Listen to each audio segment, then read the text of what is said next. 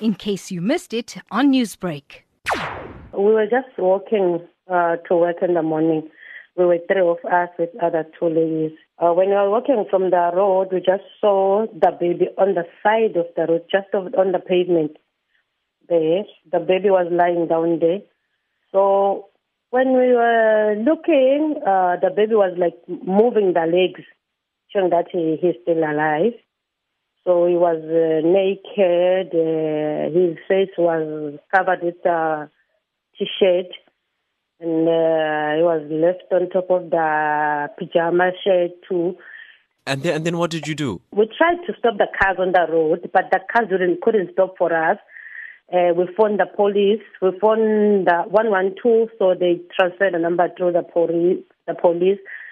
So we just told the police that we just found the baby on the road. The police told us to cover him up because he was naked and it was cold in the morning.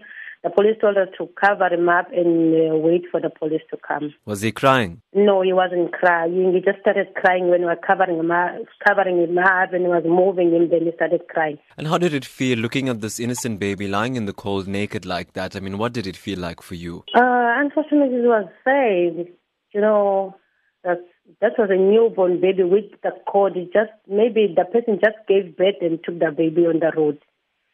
So I would feel the small baby needs to be warm, cover up and all.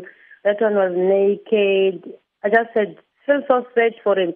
And it was going to be so bad for me if he died in front of my eyes. That is what I wanted to do, is to help him before it's too late. Tell me about the community members around you. Firstly, the community members didn't notice us. They just trying it. Unfortunately, we made it to stop the car with two guys and ask them to help us try to get the phone, to phone the police and all. Then that is where the community members started to notice that there's something happening here. Then they came with us. They helped so much. They brought the blanket from their home. They helped to cover the baby and all. Newsbreak, Lotus FM, powered by SABC News.